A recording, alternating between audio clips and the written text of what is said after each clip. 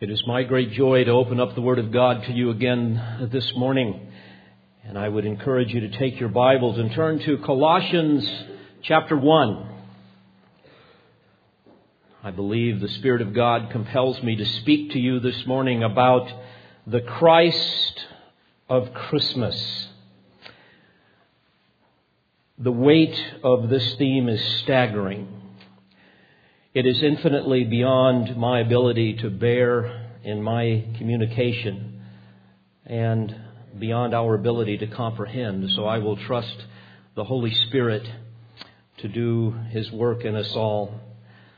Before we look at the text, I would ask you to ponder with me, who was this child named Jesus who was born some 2,000 years ago? A name that is still known around the world.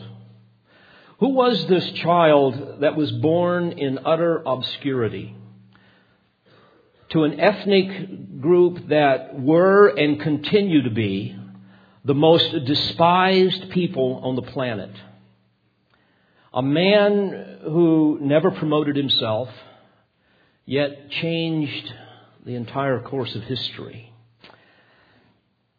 Who was this man that had no earthly possessions, didn't have a home? And for 3 years he wandered around in an area about 60 miles wide, constantly telling people things they did not want to hear, exposing the sins in their heart, as if he knew intimately every thought.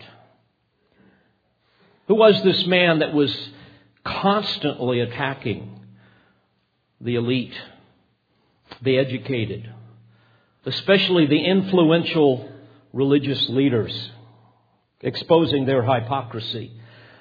Who was this man whose enemies admitted that he performed miracles? Who was this man who spent most of his time with the poor and the uneducated and the outcast, the social misfits? This man who chose uneducated and untrained and in many cases unwanted social misfits as his representatives. This man that preached a message that was so offensive, so ridiculous that even his own countrymen cried for his blood. A man whose life impacted so many, and yet so many were offended with all that he did and all that he said.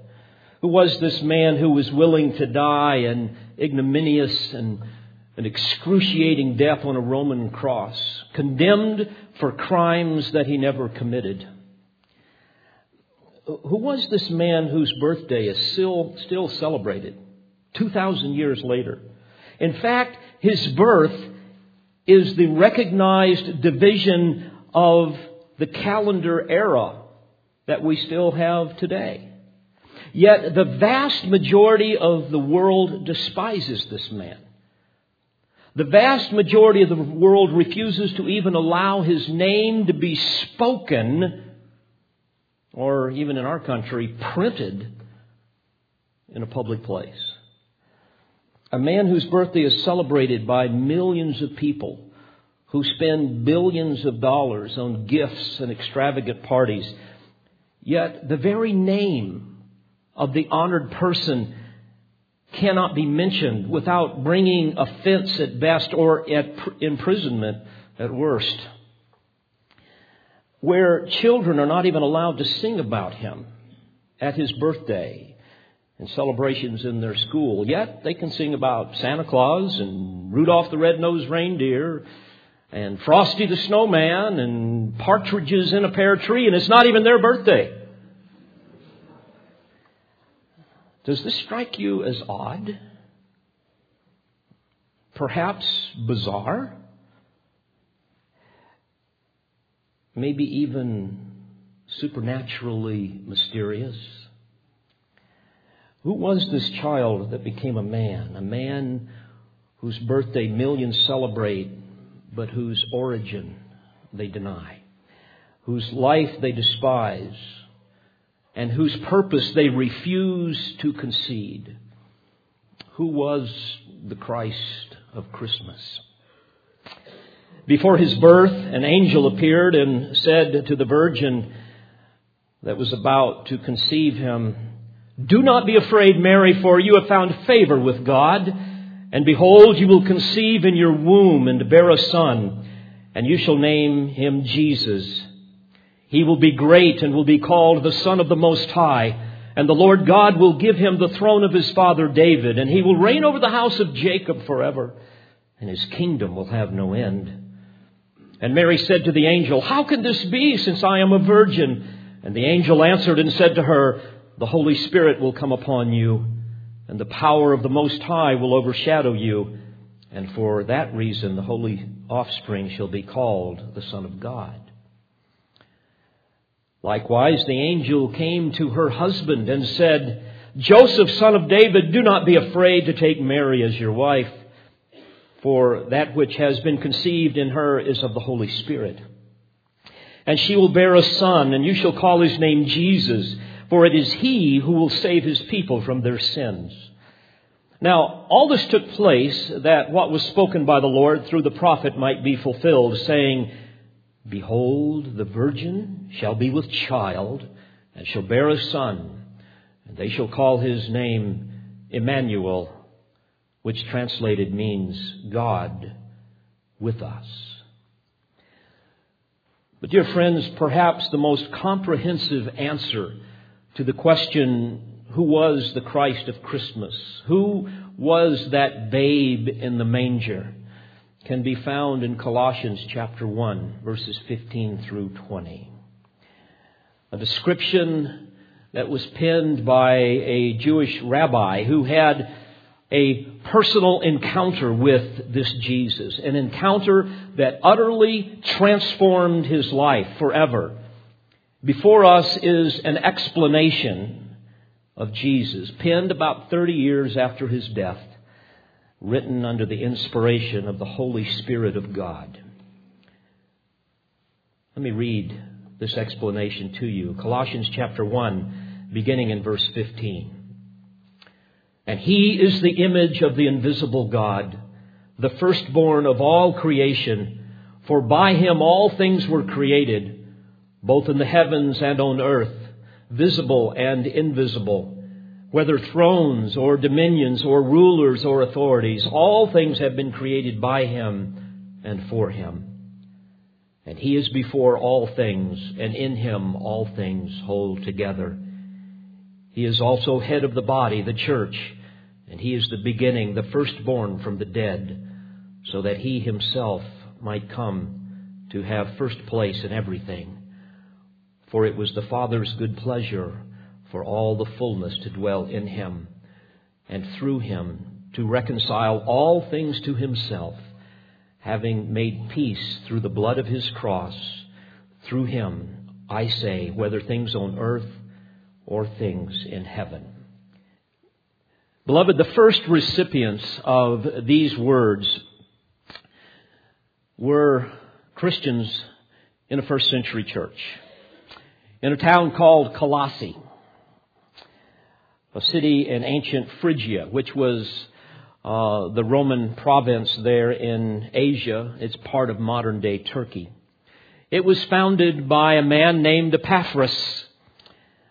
Now, Colossae had a mixed population, a mixture of Jews and Gentiles, and both groups were a part of this church.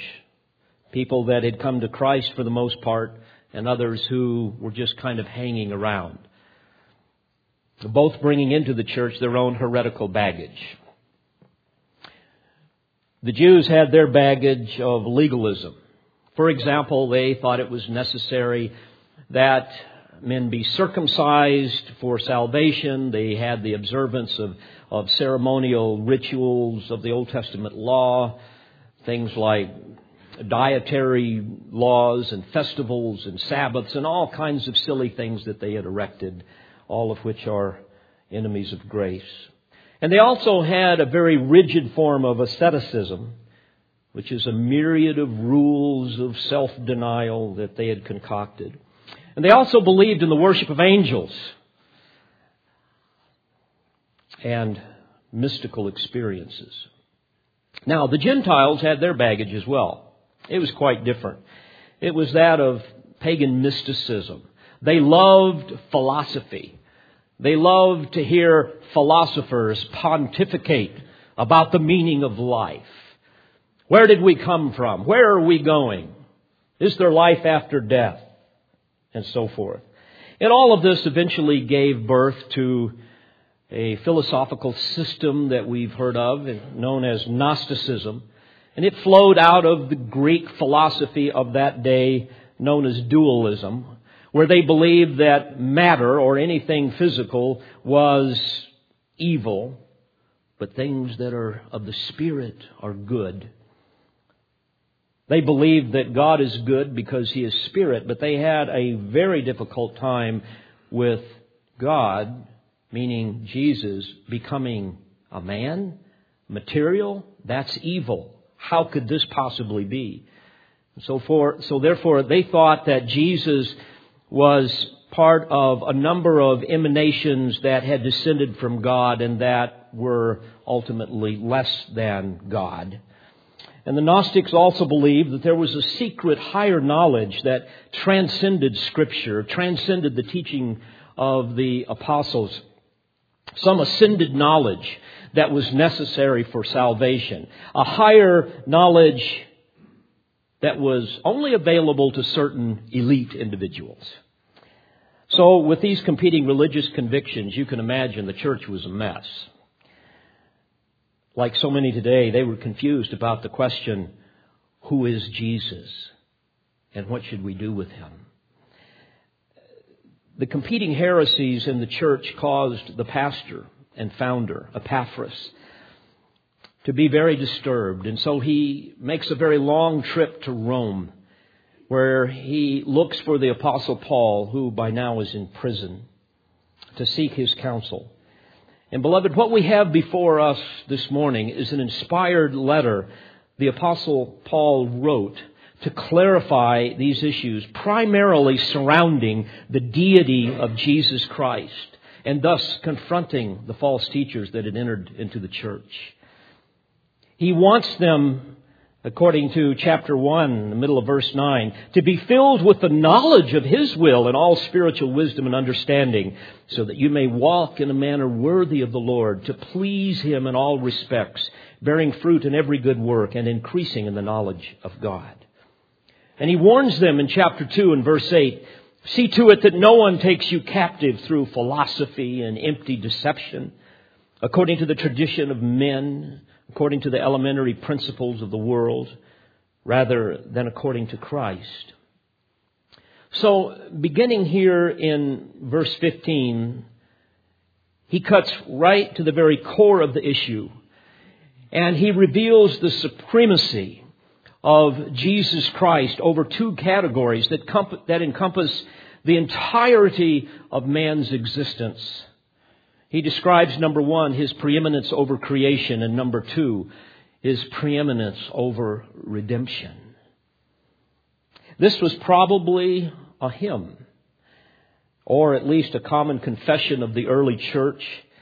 And frankly, it is a literary jewel that refracts the full spectrum of light and the ineffable colors that would somehow portray the excellency and the majesty of Christ.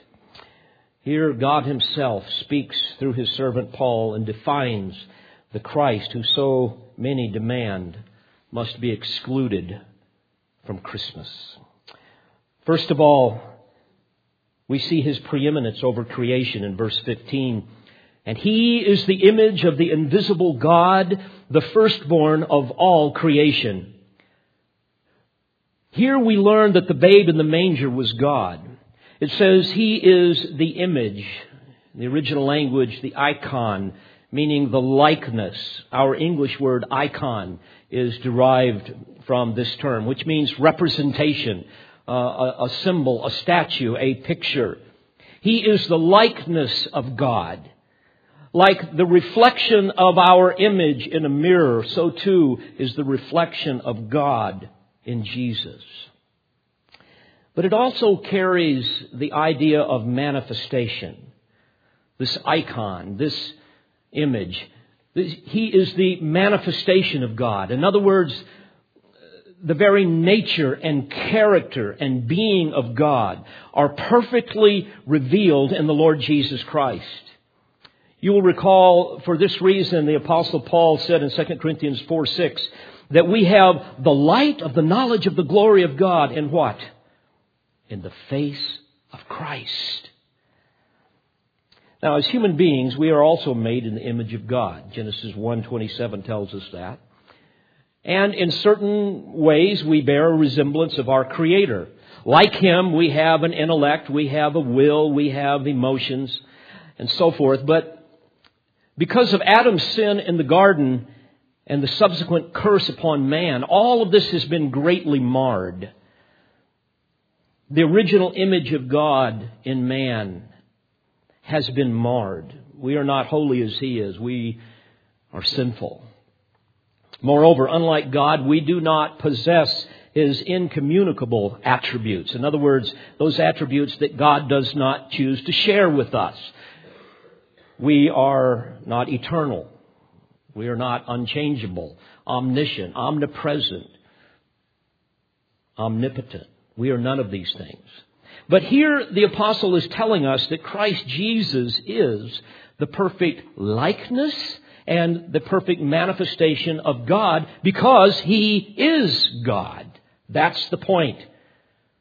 And He did not become the image of God when He came to earth, but rather He is the image of the invisible God.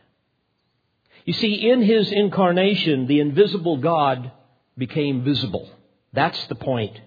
That we might behold our Creator. So this is Paul's argument to the heretics in Colossae. You will recall what the Apostle John said in chapter 1, verse 14. And we beheld His glory, referring to Jesus, glory as of the only begotten from the Father. And again, here in Colossians chapter 2 and verse 9, we read that in Him all the fullness of deity dwells in bodily form. And in verse 3 of chapter 2, in Him are hidden all the treasures of wisdom and knowledge. So, indeed, Christ is God made manifest. For this reason, Jesus said, He who has seen me has seen the Father. And in Hebrews chapter 1 and verse 3, you will recall the writer there tells us that He is the exact representation of God's nature. The exact representation. And in Philippians chapter 2 and verse 6, the Apostle Paul tells us He existed in the form of God. He goes on to say that He was equal to God, because indeed He was God. And of course, this was Christ's repeated claim while He was on earth. This was the consistent claim of the New Testament Scriptures, that Jesus was and is eternally God's image, from everlasting to everlasting. And because Jesus is God, He is eternally the image of God, making Him, according to verse 15, the firstborn of all creation. The prototokos in the original language, which means first in rank or position. The one to whom belongs the right and dignity of the firstborn in relation to every creature. He is the highly exalted one, the one above every creature. He is the heir and the ruler of all. Now please understand something here. This does not mean that He is the first created being in a long line of created beings like the Jehovah's Witnesses and other heretical cults would have us believe. But rather it means that He is the preeminent one. This is the whole force of this text. The writers of Hebrews tells us in chapter 1, beginning in verse 2, in these last days God has spoken to us in His Son, whom He appointed heir of all things, through whom also He made the world. And He is the radiance of His glory and the exact representation of His nature, and upholds all things by the word of His power. Now you will recall that in ancient days, the firstborn son was accorded special rights and privileges that were not given to other siblings. The firstborn son was the father's heir and the manager of the household. And of course, all of these things apply to the person and the work of the Lord Jesus Christ, the Son of God. He is the eternal, pre-existent God. He is the creator and the sustainer and the preeminent inheritor of all creation. So in order to refute the central argument of those in Colossae, those heretics, Paul begins by affirming the deity of Jesus Christ. He was not some created being, some emanation from God in a long series of emanations. And then he continues to broaden the scope of the Lord's supremacy in verse 16. He says, "For by Him all things were created, both in the heavens and on earth, visible and invisible, whether thrones or dominions or rulers or authorities. All things have been created by Him and for Him." Now here again, Paul stresses Christ's preeminence above every creature. Regardless of whether they be material or spiritual, He created them. The grammatical construction here indicates that He is the creator of the invisible in the heavens as well as the visible on the earth. That pretty well covers it all. Whether thrones, he says, or dominions or rulers or authorities. This speaks of specific ranks of angelic beings. Thrones and dominions speak of throne spirits, like the cherubim that dwell in the immediate presence of God and hover around His throne to do His bidding. As well, he says, as rulers and authorities, which are generally mentioned together in the New Testament Scriptures and are believed to refer to a lesser rank of angels. But Paul's point here is simply this: how ridiculous to worship angels who are subject to and who themselves worship Jesus Christ who created them. That's the point. Dear friends, this is the Christ of Christmas.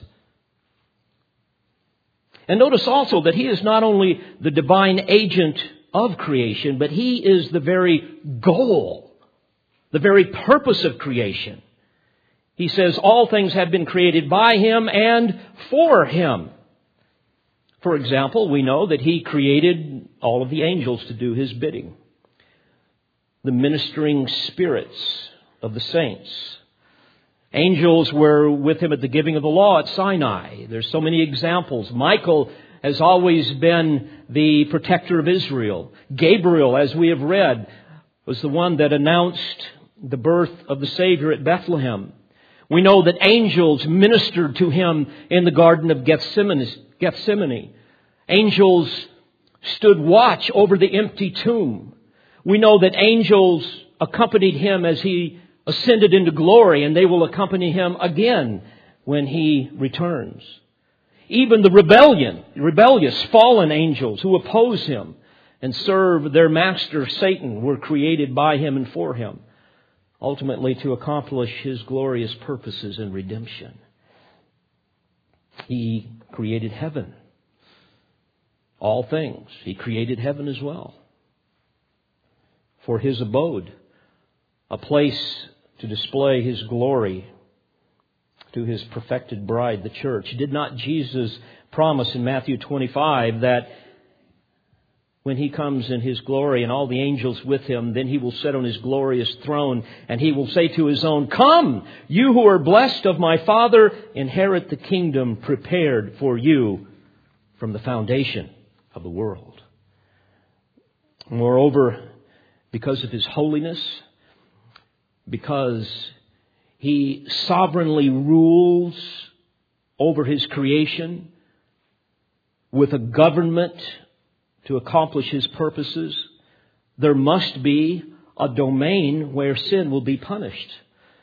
So, Jesus also created hell, the eternal prison of Satan and his minions, along with all men who have violated his law and refuse his mercy and his grace through Christ. And John tells us that Christ Jesus is the eternal Word and that He created the earth and everything that is in it. You will recall in John 1, beginning in verse 1, in the beginning was the Word, and the Word was with God, and the Word was God. He was in the beginning with God. All things came into being by Him, and apart from Him, nothing came into being that has come into being. And of course, Jesus also created man for His eternal purposes. Spurgeon put it so perfectly, and I quote, "This creature, knowing evil and knowing good, strengthened by divine grace, should, of its own free will, cling to the good and eschew the evil, and should be forever God's best ally against all revolt in His dominions. For this creature, though it had known evil, was to become a child of God, and to be a partaker of the divine nature, having escaped the corruption that is in the world through lust. These creatures created by Him, partly spiritual and partly material, were to have at their head Christ Jesus, who was to be the model of them all. And they were to be like Him and to be His companions forever, and to be to Him more than companions, to be His friends with whom He might hold familiar intercourse, and to be to Him even more than friends, to be united to Him in conjugal relationship, to be so completely one with Him that they should be members of His body, of His flesh and of His bones, that His life should be their life and that their life should be derived from Him." End quote. Oh, dear friends, this is the Christ of Christmas, the one who is preeminent over all creation. And in verse 17 we read that He is before all things. That is, He is before all things in time and in rank. He is the pre-existent forerunner.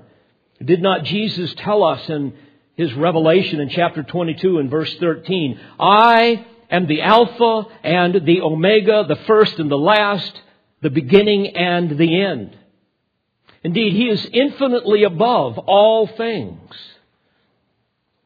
Ephesians 1, verse 21, we read that He is above all rule and authority and power and dominion and every name that is named, not only in this age, but also in the one to come. And the Spirit of God speaks to us further through the Apostle Paul and says, "And in Him all things hold together." Literally, it means that in Him all things continue to cohere. You see, He is both the unifying principle and the personal sustainer of all that He has created. Again, Hebrews chapter 1, verse 3, He upholds all things by the word of His power. Now, this is infinitely beyond our ability to grasp. This is staggering. We look around and we see this orderly system that is so incredibly complex, and it all works together. It's not chaotic. There are inviolable, fixed laws of physics in the material universe that maintain the unity of all of these complex systems. It's interesting that the slightest change in the rate of the Earth's rotation around the sun, or the most minute change of angle on its axis, would cause us to either burn or freeze. It has to be maintained perfectly. And physicists tell us that the slightest change in the mass of the proton would result in the dissolution of hydrogen atoms, which would cause the entire universe to absolutely explode, or maybe I should say implode, completely, to go into oblivion. Physicists are still utterly baffled in their understanding of why the nucleus of the atom holds together. Eventually, the one who holds these protons together will release them in final judgment, and the nuclei of the atoms will fly apart. According to 2 Peter 3 and verse 10, at that point, the heavens will pass away with a roar, and the elements will be destroyed with intense heat, and the earth and its works will be burned up. And we know at that point He will create a new heaven and a new earth. Perhaps you've heard of the Hadron Collider. I read an article about this. I've been interested in it here recently. It's been on the news. This article is from the Associated Press. It says this, and this is just an excerpt from it. Scientists are preparing the world's largest atom smasher to explore the depths of matter after successfully restarting the $10 billion machine following more than a year of repairs. The machine made another leap forward Monday by circulating beams of protons in opposite directions at the same time. New discoveries on the makeup of the universe and its tiniest particles are unlikely before next year. It's good to know that it's going to come next year. But the Large Hadron Collider has been advancing faster than expected in its startup phase that began Friday night, said Rolf Hewer, Director General of the European Organization for Nuclear Research. Proton collisions could possibly begin within the next 10 days, officials have said. When the machine is fully operational, its magnets will control the beams of protons and send them in opposite directions through two parallel tubes the size of fire hoses. In rooms as large as cathedrals, 300 feet under the Swiss-French border, the magnets will force them into huge detectors to record the reactions. Now catch this. Ultimately, the collider aims to create conditions like they were 1 trillionth to 2 trillionths of a second after the Big Bang, which scientists think marked the creation of the universe billions of years ago. Physicists also hope the collider will help them see and understand other suspected phenomena such as dark matter, antimatter, and supersymmetry, end quote. Beloved, how sad to watch man try to understand the physical universe while at the same time rejecting the one who created it, the one who sustains it, who does it all for His glory.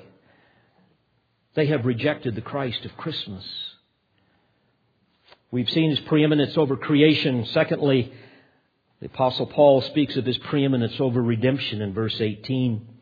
We read, He is also head of the body, the church.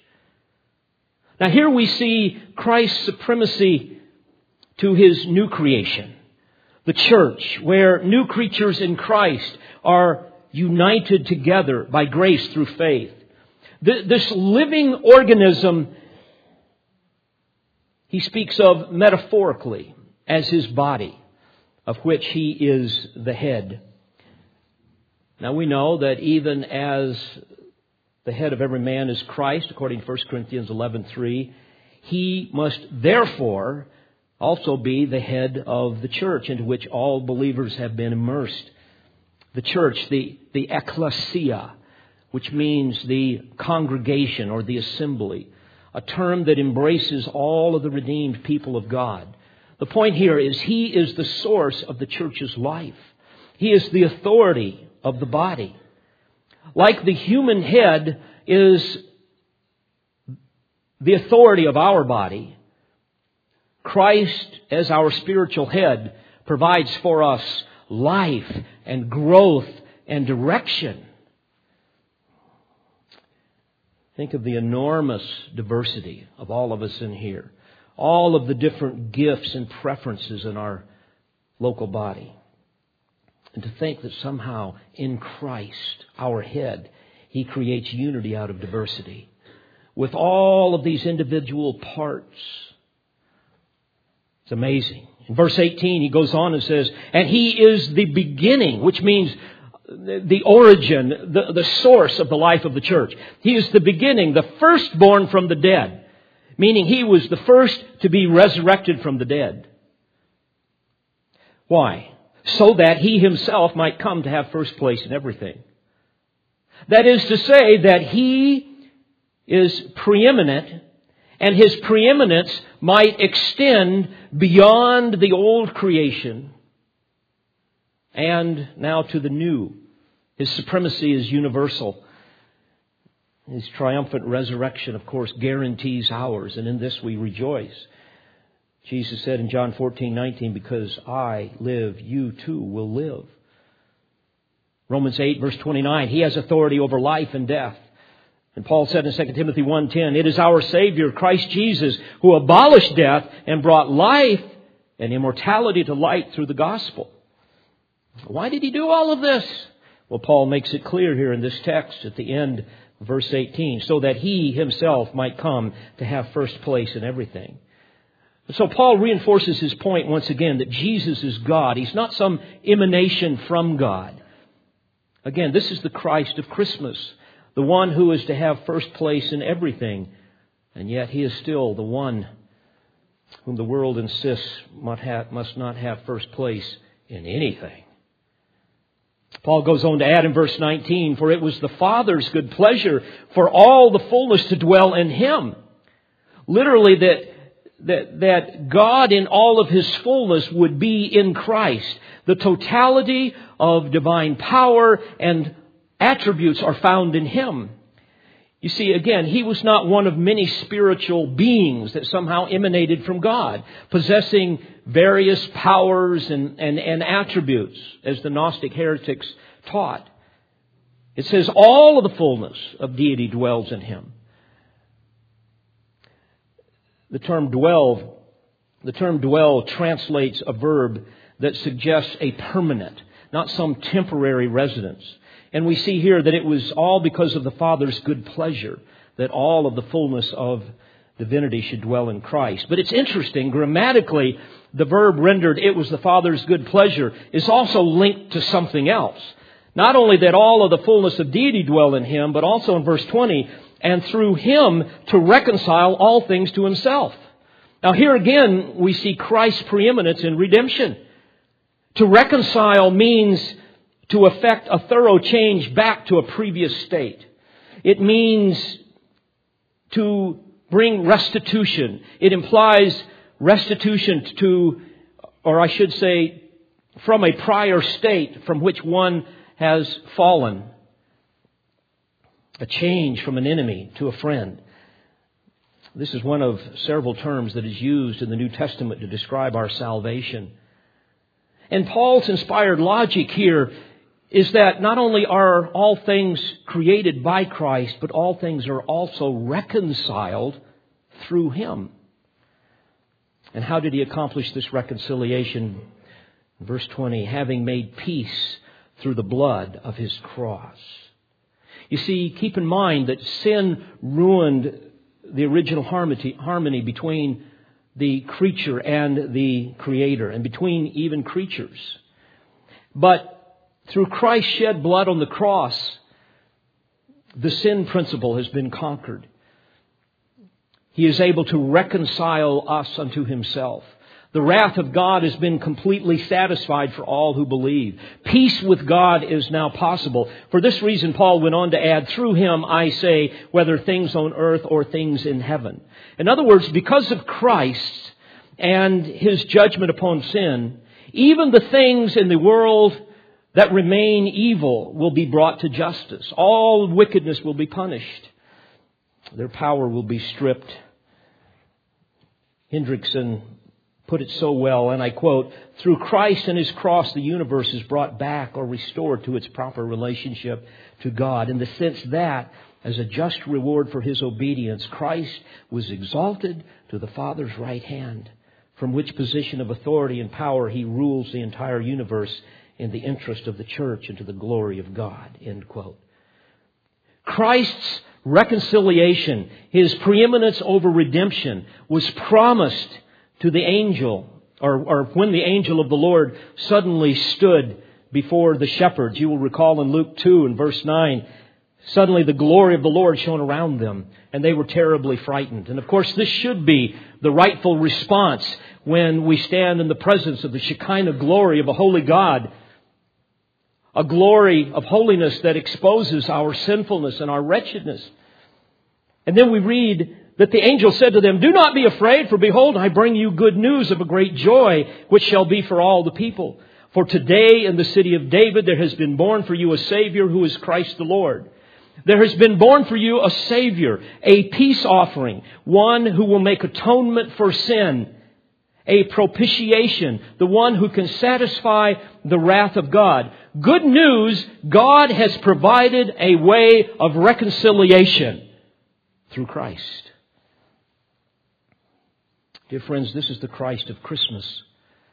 And you will recall that the sky was then filled with a myriad of angels, and they said there in Luke 2, verse 13, a multitude of the heavenly hosts praising God were saying, "Glory to God in the highest, and on earth peace among men with whom He is pleased." And many people misinterpret this text. Many take the King James too literally, where it says, "Glory to God in the highest, and on earth peace, goodwill toward men." And you see all these yard decorations that say peace on earth, which to many people means the absence of conflict. Let's have an end to war here, and let's just all get along, and let's relax and enjoy tranquility. And that's typical of our naive and theologically illiterate culture. But rather what he's saying here is because of sin, we were enemies of God in need of reconciliation, which only Christ Jesus can provide. And then and only then can man be at peace with God. That's the point. Remember in John 3:36, the wrath of God abides on unbelievers. Paul tells us in Romans 5:10 that we were enemies of God. In Colossians 1:21, that we were once alienated and enemies of God. So the angels are saying, "Glory to God in the highest," because He has provided a way of reconciliation. That's what Paul is telling us here in Colossians 1. Back to Luke 2 as we close this morning, where it says, "On earth peace among men with whom He is pleased." Again, some versions translate it goodwill toward men. And you see this a lot of times on Christmas cards as well, naively thinking that what we need to do here at Christmas time is just show goodwill to men. That's what this is all about. Some sentimental version of do unto others as you would have them do unto you. And others assume when he says with whom He is pleased refers to salvation through works. None of that is true. Literally what he is saying is the way we have it in the New American Standard, peace among men of His good pleasure. The angels are saying, "Glory be to God in the highest." Those who are the sovereignly chosen recipients of His grace purely because of His good pleasure. Now we can have peace with God because of Christ. And all who have received the gift of salvation receive that solely on the basis of His good pleasure. Beloved, this was the theology that evoked such praise from the angels. Oh, dear Christian, how can we, the undeserved recipients of such love, do anything less than what the angels did? Those who will not even experience such grace. Who is the Christ of Christmas? He is the one who is preeminent over creation. He is the one who is preeminent over redemption. So may we join the angels this Christmas season and say, "Glory to God in the highest, and on earth peace among men with whom He is pleased." The sentiment that was captured so perfectly by the hymnist when he wrote, "Angels from the realms of glory, wing your downward flight to earth. Ye who sing creation's story, now proclaim Messiah's birth. Come and worship, worship Christ, the newborn King." Let's pray together. Father, thank You for these eternal truths. May they bear much fruit in our lives. We ask in Jesus' name and for His glorious sake. Amen. We pray you've been edified by this presentation. You've been listening to Pastor, Bible teacher, and author David Harrell. For more information or to order additional tapes or CDs of Pastor Harrell's messages, please visit olivetreeresources.org.